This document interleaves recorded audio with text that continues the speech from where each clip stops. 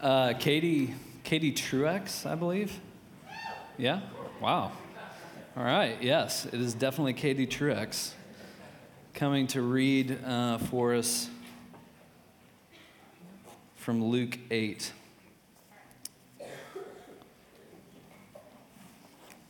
Luke 8, 1 through 15, correct? That is correct. Okay. Soon afterward, he went on through cities and villages, proclaiming and bringing the good news of the kingdom of God.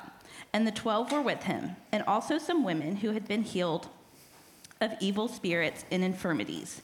Mary called Magdalene, from whom 7 demons had gone out, and Joanna, the wife of Chuza, Herod's household manager, and Susanna and many others who provided for them out of their means.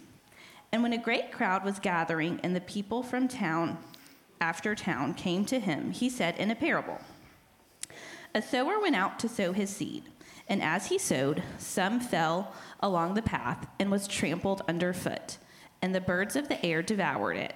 And some fell on rock, and as it grew up, it withered away, because it had no moisture. And some fell among thorns, and the thorns grew up with it and choked it. And some fell into good soil and grew and yielded 100-fold. As he said these things, he called out, 'He who has ears to hear, let him hear.' And when his disciples asked him what this parable meant, he said, 'To you it has been given to know the secrets of the kingdom of God. But for others, they are in parables, so that seeing they may not see, and hearing they may not understand. Now the parable is this. The seed is the word of God. The ones along the path are those who have heard. Then the devil comes and takes away the word from their hearts, so that they may not believe and be saved. And the ones on the rock are those who, when they hear the word, receive it with joy, but these have no root. They believe it for a while, and in time of testing fall away. And as for what fell among the thorns, they are those who hear, but as they go on their way, they are choked by the cares and riches and pleasures of life, and their fruit does not mature. As for that in the good soil, they are those who, hearing the word, hold it fast in an honest and good heart, and bear fruit with patience." All right, the word of the Lord. Let me pray for us. Jesus, Father, good farmer of the soil of our hearts, would you tend our hearts right now and prepare us to come to the table? Would you do the work that only your Holy Spirit can do, which is move what you've given me to say past the surface and into the depths of our very being. And so I humbly ask that and pray that. I pray that for my brothers and sisters here, that they would pray that and that you would do your work. We love you. In your name, amen.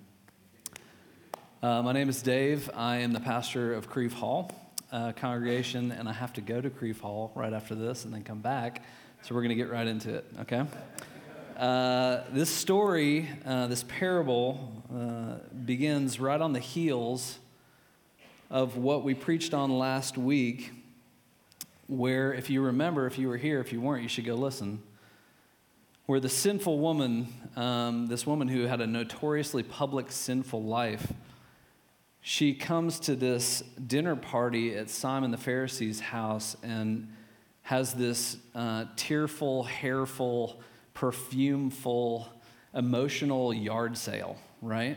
Right in the middle of this dinner party. She has a vulnerability volcano all over Jesus' feet and everyone else. And she's worshiping Jesus, and what unfolds, she has her, I heard y'all sang Foreigner last week, right?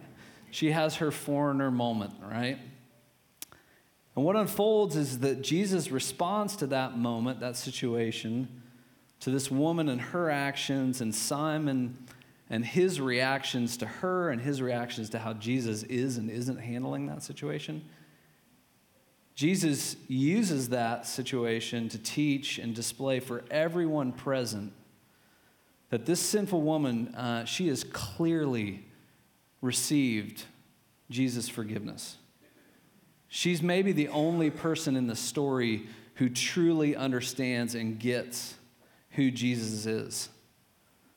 She has faith in him, and that faith is bearing fruit, and that fruit is extravagant love and extravagant worship.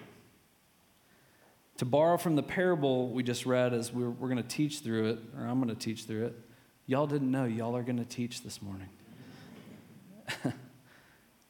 To borrow from the parable, the seed in this woman's life, in this sinful woman's life, the seed of Jesus' love and forgiveness has fallen deeply into the good soil of her heart. And it's bearing fruit. Extravagant love, extravagant worship. And remember with Simon, it became very apparent that the seed that Jesus was trying to reveal, the truth that Jesus was trying to reveal, was falling on hard soil in Simon's life. Soil that kind of showed itself for having no need or resistant to what Jesus was offering. Simon was blind to his own need of the same forgiveness that this woman clearly understood she needed. And he showed it. Simon showed it. She showed it in her extravagant love. Simon showed it in his lack of love, right? He wasn't hospitable. He was super judgmental. He had no love. The very next thing that Luke reports on in his gospel, and you know, he's got an intent as an author, the very next thing he reports on is this parable. Jesus is traveling town to town. He's on the move with a group of disciples and this group of women, and he's proclaiming the good news of the kingdom, is what it says there in 8:1. He's proclaiming what he said a few chapters earlier when he was in the synagogue. Remember when he had the scroll drop moment? Where he picked up the scroll of Isaiah and he said, "This is who I am, and this is what I've come to do. I've come because the Spirit of the Lord is on me, and he's anointed me to proclaim good news to the poor, to proclaim freedom for the prisoners and recovery of sight for the blind, to set the oppressed free, and to proclaim the year of the Lord's favor." That's who I am. She gets it. She understands it. Simon doesn't, right? This is who I am. And this parable, right after that experience at Simon's house, this parable, how he's going about teaching and proclaiming the good news of the kingdom is he takes this somewhat cryptic parable, right? I mean, he's using a farming illustration, which I think everybody would have been on the uptake about. I was trying to think of like what would be an actual illustration that every single person in the room could immediately identify with. He's using this somewhat cryptic parable about a farmer and seeds and soil. And when he gets done with the parable, it says there that even his disciples didn't really fully understand what it was that he was talking about. And they had to ask Jesus, will you make it clear? Will you teach us what that parable was about? And what does Jesus say? He says, "Whoever has ears to hear, let him hear." And his disciples say, "What does this parable mean?" "The knowledge of the secrets of the kingdom of God has been given to you, but to others I speak in parables so that though seeing they may not see, though hearing they may not understand." Well, that's confusing.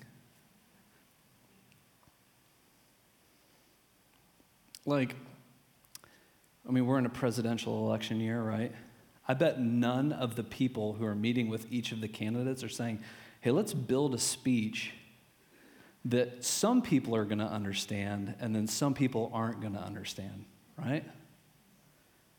Like, this is not how they teach you to communicate in public speaking. This is not how you start a movement or you get your kingdom platform established according to the way that we think, right? Is to confuse some of the audience. Why is Jesus handling it this way? Like, this is one of the infamous, they call them the hard sayings of Jesus. He's saying something here that's really hard. There's a mystery here. And hard sayings, like things that are confusing, I'm trying to bait you here. Hard sayings, don't they have really an invitation to kind of go one of two directions in your heart? Like when something is hard to understand, or I'm not sure I agree with what you just said, or I'm not sure I understand what you just meant, hard sayings can either make me harder to the person and what they just said, or a hard saying can actually break open my hard heart to say, I want to know more about what you just said.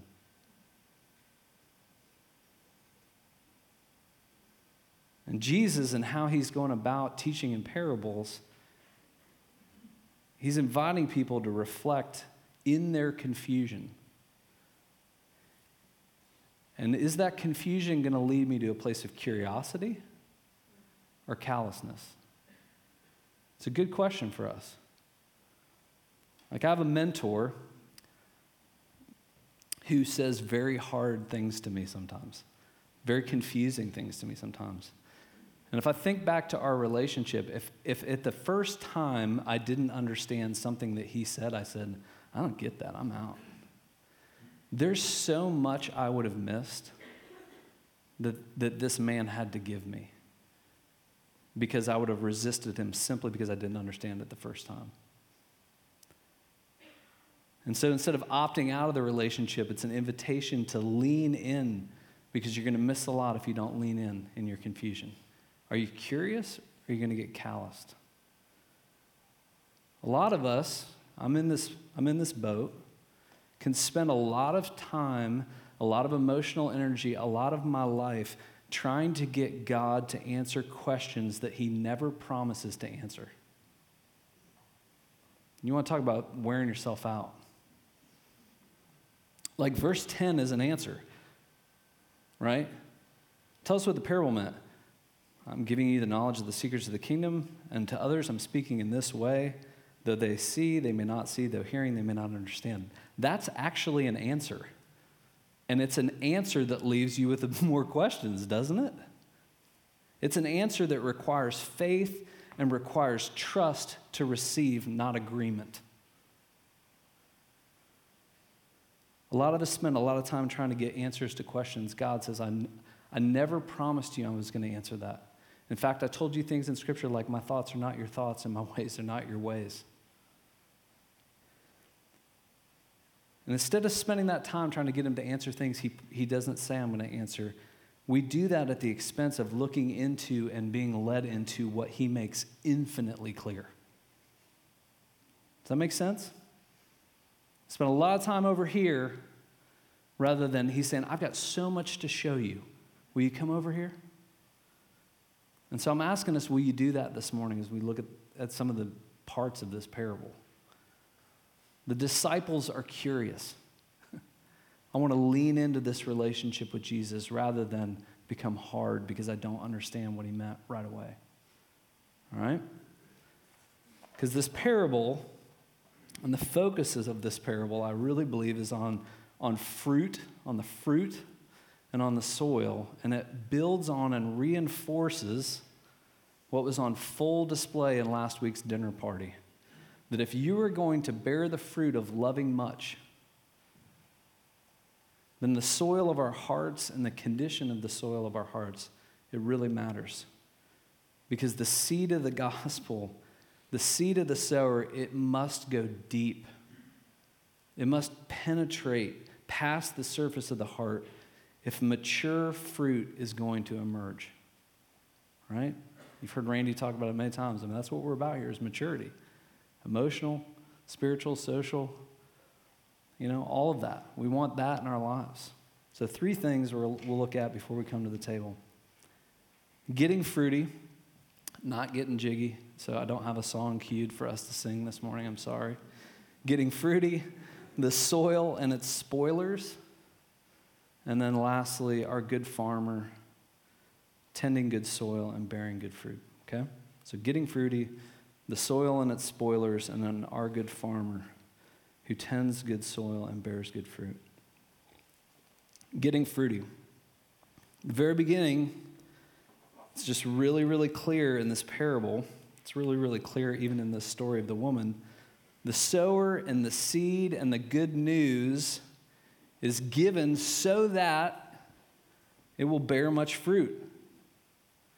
He wants us to be people who are getting fruity, literally bearing fruit, not just people who are saved from our sins, kind of forgiven from what we've done, but saved to something. You're saved to this new life of remaining in the love of God. We were meant to bear his image, bear the fruit that bears his image. That's why John 15 talks about remaining in him, and if you remain in me and I in you, you will bear much fruit. We are those who as Christians are meant to bear the fruit of receiving his love.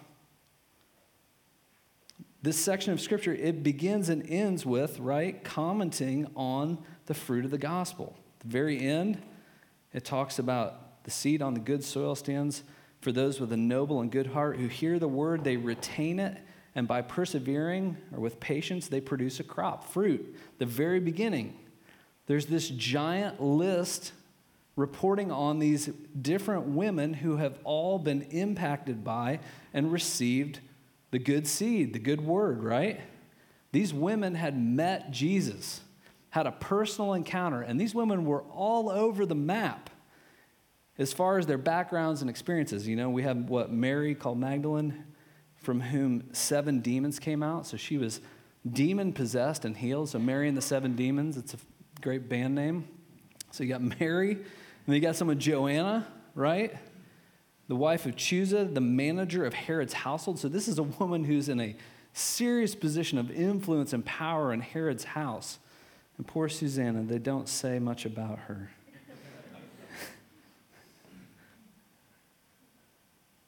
These women had met Jesus, and as a result, they're bearing fruit. And the fruit is this: they want others to know about what they know about.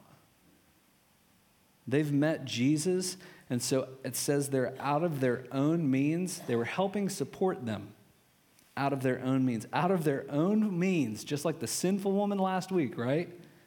They are responding in love out of their own means because they want to see this seed of the gospel go out and take root in others as it's taken root in them. They're bearing fruit. They're getting fruity. Because that's the goal. John 15:8. This is all that he's talking about when he says, remain in me. This is to my Father's glory that you bear much fruit, showing yourselves to be my disciples. Jesus says elsewhere, this is how people are going to know that you belong to me, is that the quality and the type of love that you live with is radically different than the world. It's unique. It's self-forgetful. It's the kind of love that says, here are my own means, and I'll leverage those things for the good of others. We're called to be, and he's interested in, the sower is interested in it, and the seed is given so that we would bear fruit. Now let's talk about what gets in the way of that. Because that's a big part of why I believe he tells this parable. He tells it to say, man, fruit's what I'm interested in. This is what I'm after in your life. Not just saving you from your sins, but saving you to something, a life of bearing fruit. What gets in the way of getting fruity? Second thing, the soil and its spoilers.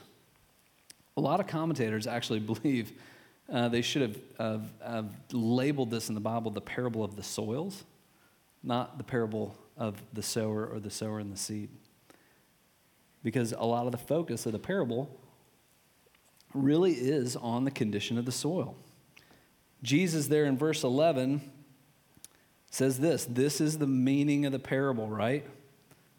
I'm going to explain this parable to you, my disciples. I'm going to let you into some of the mystery. I'm not going to let you into all the mystery, but I'm going to let you into some of the mystery. Because they asked, right? They were curious in their confusion, not calloused in their confusion. They're like, I asked my son this the other day. He's in math class. And he brings home these math problems. And I'm like, I'm sorry.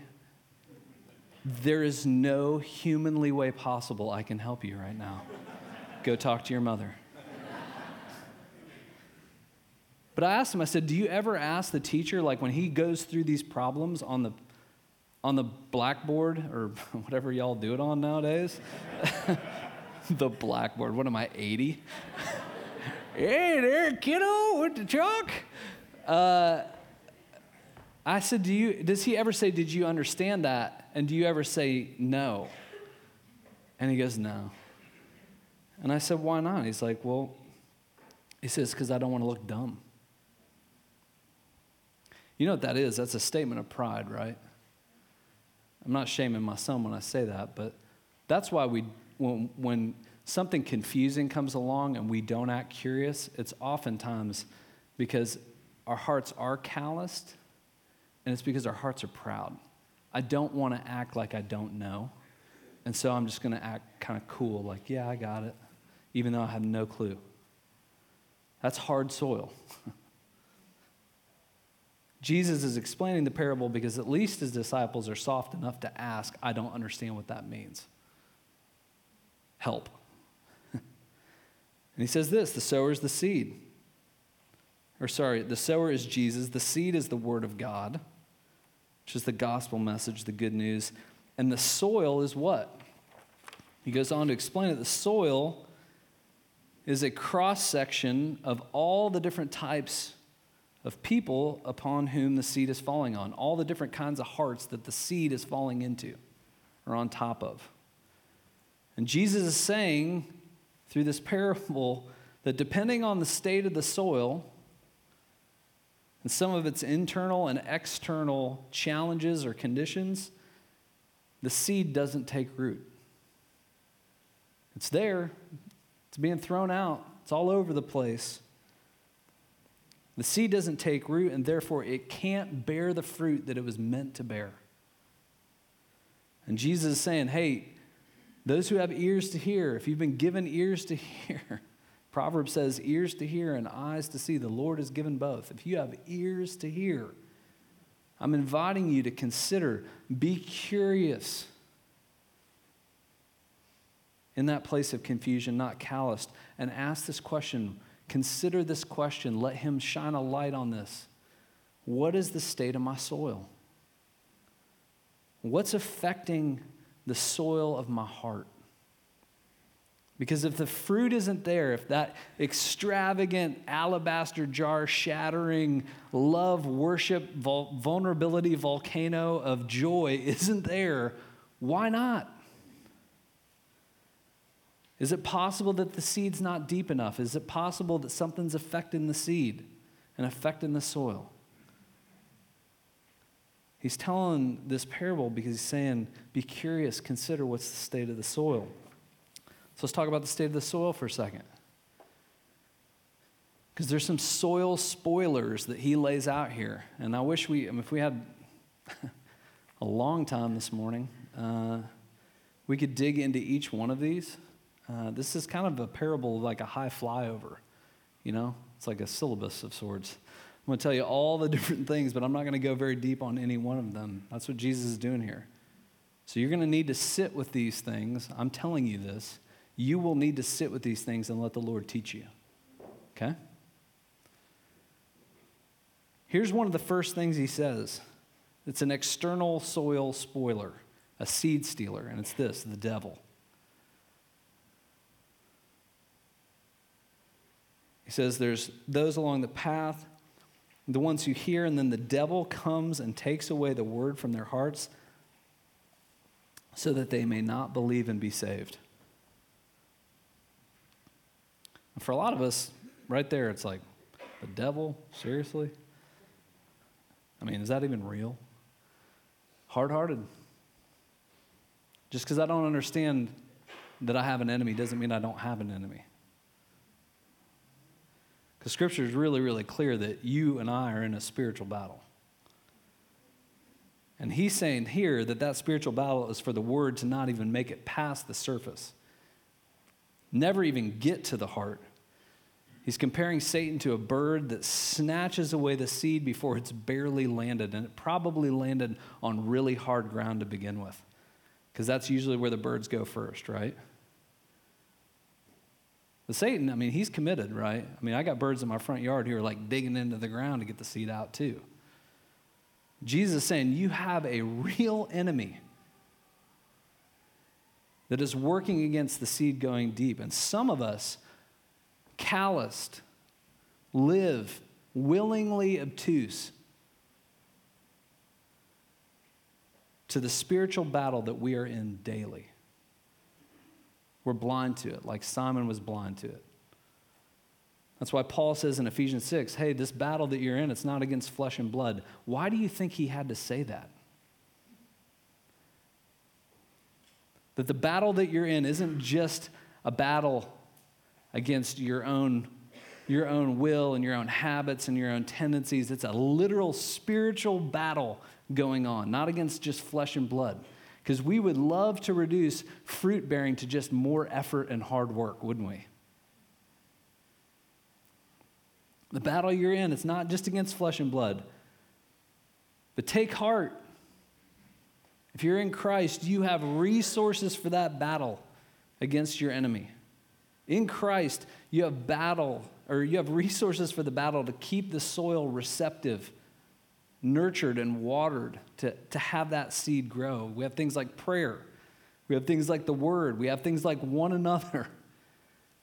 Let's just take the Word, for example, because that's what he's talking about here. The seed is the Word, right? It says that the Word in Scripture is living and active, sharper than any double-edged sword. In Ephesians 6, it says that the Word is actually the sword in the hand of the Spirit. So if you want to be a Spirit-led person and you don't know the Word, you don't have a sword. You know what happens to somebody who's in a battle without a sword? What happens? They die. Yes. What an emphatic statement. You have the Word. You have the Spirit. It's a mighty combination, Ephesians 6 says, against the devil's schemes. A lot of us, we're like the people who get the ADT sign and put it out in our front yard, but we don't pay for the service. And we actually believe we're protected. David said he hid the word in his heart so that he might not sin against the Lord. He hid the word in his heart so that he would be ready for the battle. If you just got the sign out, if you got a Bible on your coffee table, but not in this, you don't have real defense. I know that's serious, but I'm being serious. When a break-in occurs, the sign doesn't stop anything.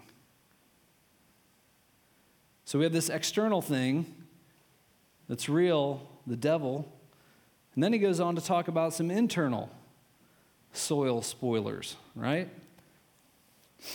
Verse 13, those on the rocky ground are the ones who receive the word with joy when they hear it, but they have no root. They believe for a little while, but in the time of testing they fall away. The seed that fell among the thorns stands for those who hear, but as they go on their way, they're choked by life's worries, riches and pleasures, and they do not mature. So let's talk about the rocky and the thorny soil for a second. Rocky, not as in Balboa, but rocky simply means that the seed, it made it into the soil, but it didn't go very deep. It says there that they hear it, that they receive it, but it doesn't get inside, is the picture Jesus is painting. It doesn't take root. You guys know my love of the film Inception, right? That whole film's about getting an idea deep into the subconscious because it will shape your very existence, right?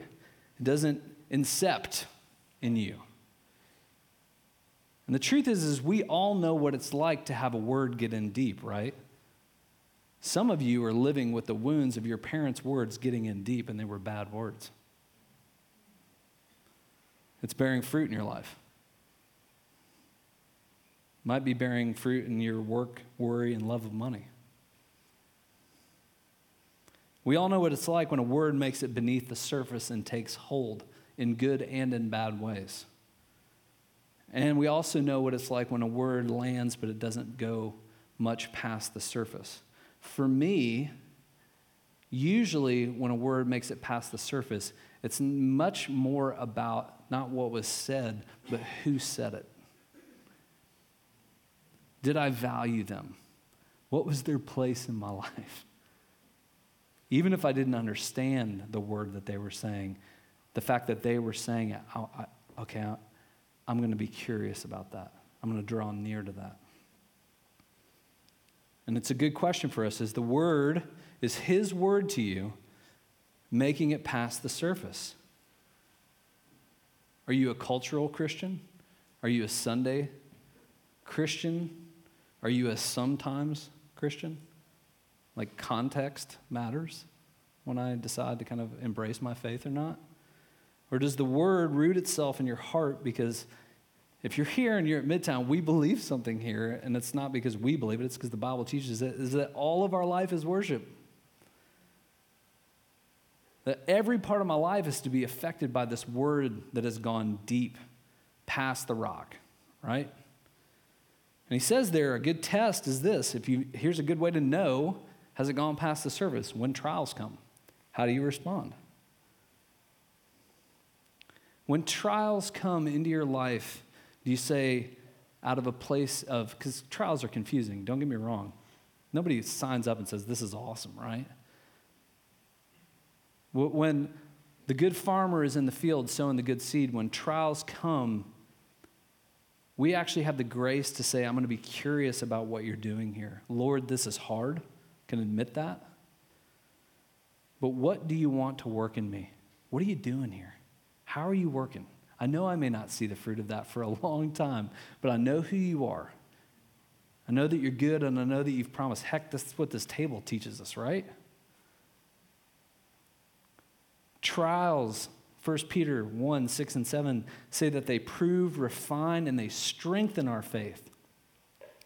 And I know many of you would say this, that trials, some of those painful seasons of your life have proved to be what? Some of the most fruitful seasons of your life.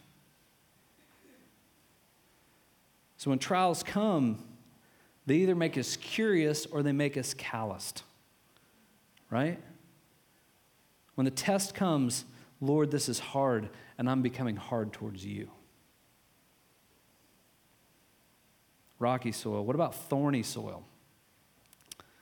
Man, there's so much to say about this. Worry, wealth, and wants. Just write down that triangle. And those of you who are in small group are going to have a heyday with this. Worry, wealth, and wants can be thorns in your soil, which are plants that are growing alongside of the gospel. And even if the word takes root there, it says, these things, they have to be weeded out. You guys, how many people have hackberry trees that are covered in vines in their yards? Really? No. I forgot, y'all are living in the tall and skinnies where there is no yard.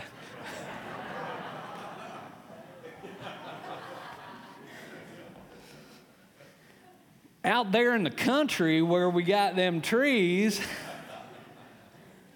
you ever seen a tree covered in vines? It's choking it out.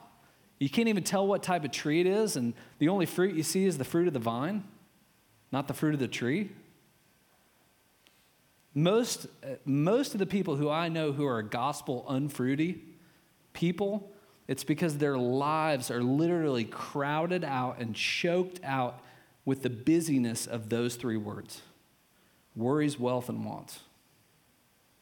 Because those things, if we don't weed them out, we don't pull them up by the roots and shake them so we can see the idols that they represent, the misplaced priorities and values that they represent, they compete for the gospel. They crowd it out for the word to grow and spread into every area of the garden, right? That's what thorns do. That's what weeds do. That's why Proverbs says, guard your heart, weed your heart. Let the farmer weed your heart, because everything you're going to do flows from that place. And what is it? Do you have the thorns of worry in your life? The fruit, because worry bears fruit, right? The fruit of struggling to believe that God actually will take care of me, trusting God to provide what I truly need. That's what Matthew 6 says worry is. Worry is running after wrong things to give me what God has promised to give me in the way that he's promised to give it to me. Is worry choking your life? Is wealth choking your life? You know, the rest of the laborer is sweet, Scripture says. But to those who have too much wealth, they have no rest. Scripture says the love of money is the root of all kinds of evil. Not money, the love of it. I love it, right? I don't have money, it has me. What about wants? Pleasures. Is envy choking your life? You know what envy is, right? I want these things. I want these things for my life. And envy has me wanting what I don't have, and envy has me not wanting what I do have. That's what envy does. It's a double choke. The choke of what I don't have, and then the headlock on what I do have, killing my love for it. And there's still fruit there in that thorny patch. It says the fruit there, but it's crowded out by so much that it's not mature. It's not mature. That means you can't do much with it.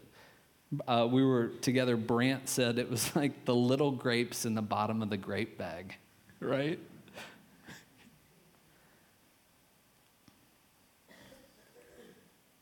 It's not mature. It's like, you ever have a friend who grows a garden and they bring you over a sack full of vegetables because they're good at gardening and they're like, it's growing so much, I can't eat all of this, right? That's the picture here. Not just it'll feed you, mature fruit feeds a bunch of people.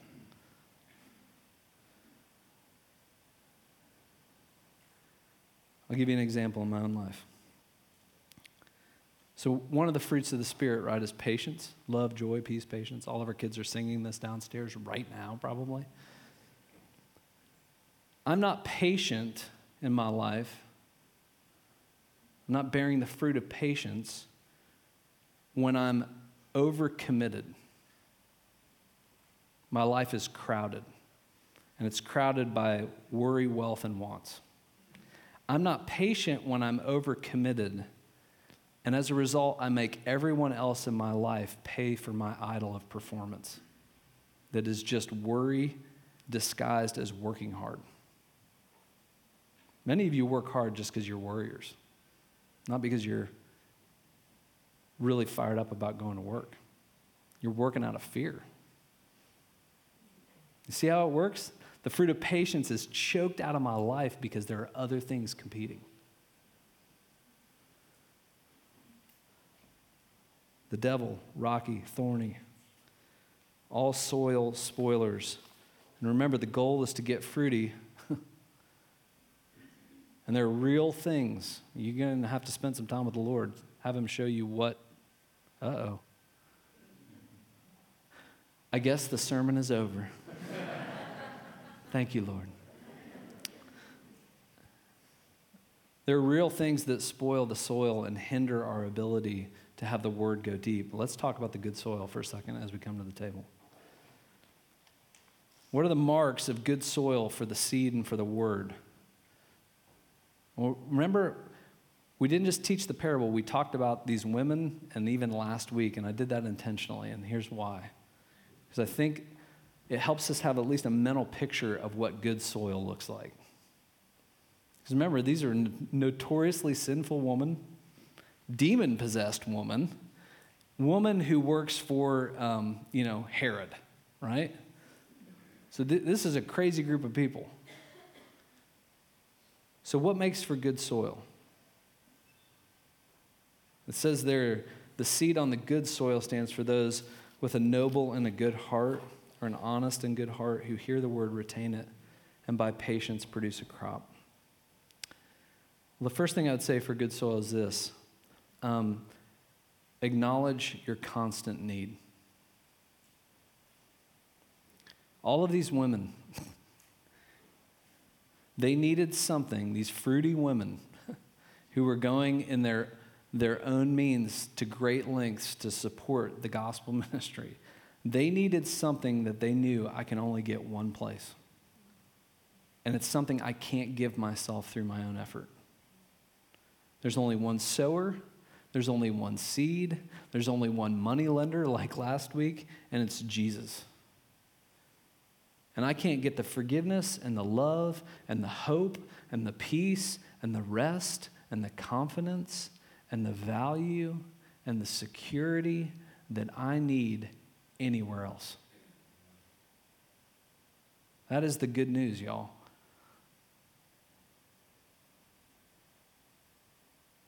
Proverbs says what a person desires is unfailing love. It's better to be poor than a liar. It's better to not have all that money than live in the lie that what you want is unfailing love, and it's only found one place, Jesus. So always acknowledge your constant need.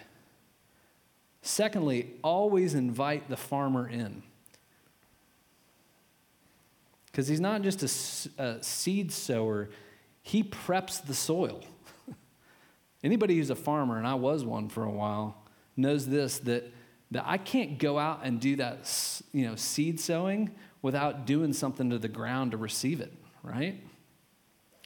Soil conditions are vital to the health and vital to the fruit, and the soil itself can't make itself by itself good. I'm not saying the soil doesn't play a part, that we don't play a part in our own hearts, but I need the farmer, the good farmer, who promises in places like Ezekiel, I'll give you a new heart.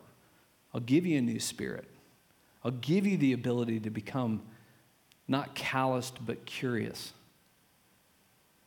Be in relationship with me. The soil can't make itself good. The farmer's got to do that. So I got to invite the farmer in.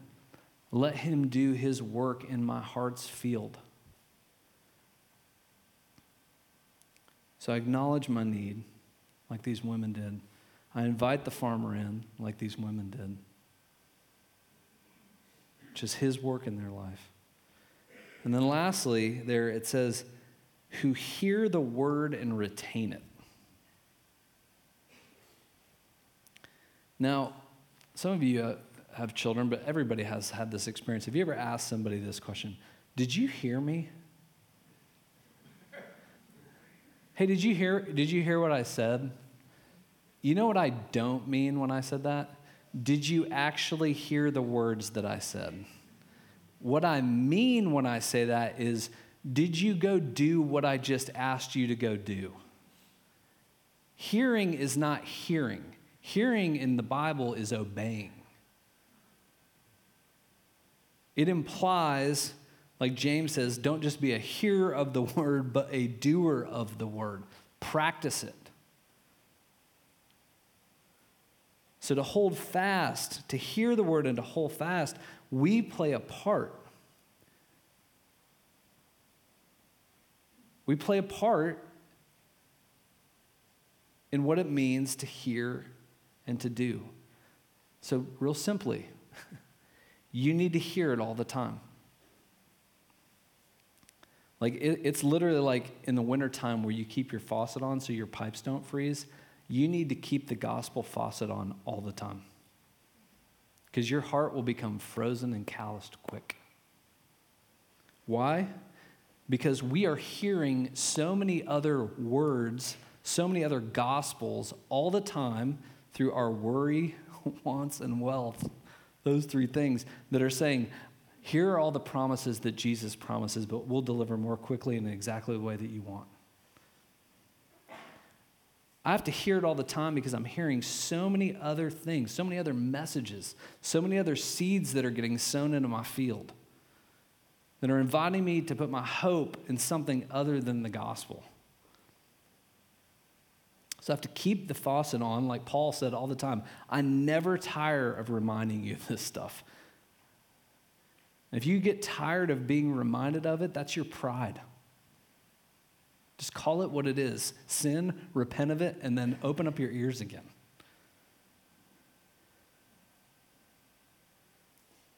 But part of the way that you participate with it and you retain it, right? If I just said you got to hear it all the time, is this.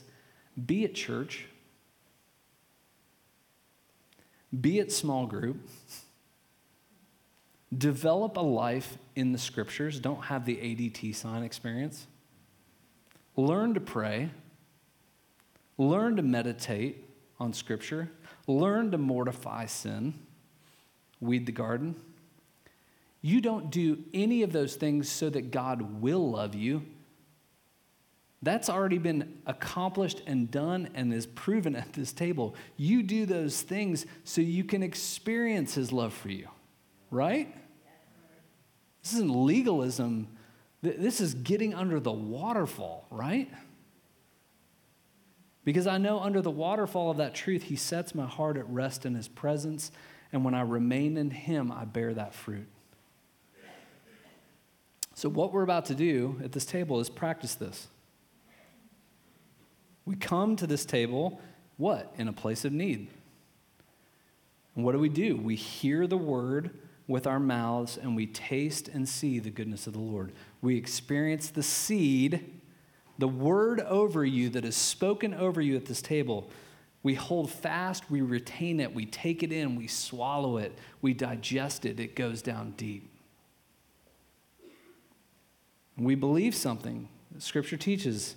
This sacrament strengthens our faith. It feeds the word that is implanted in us. It waters us. And when it waters, it matures.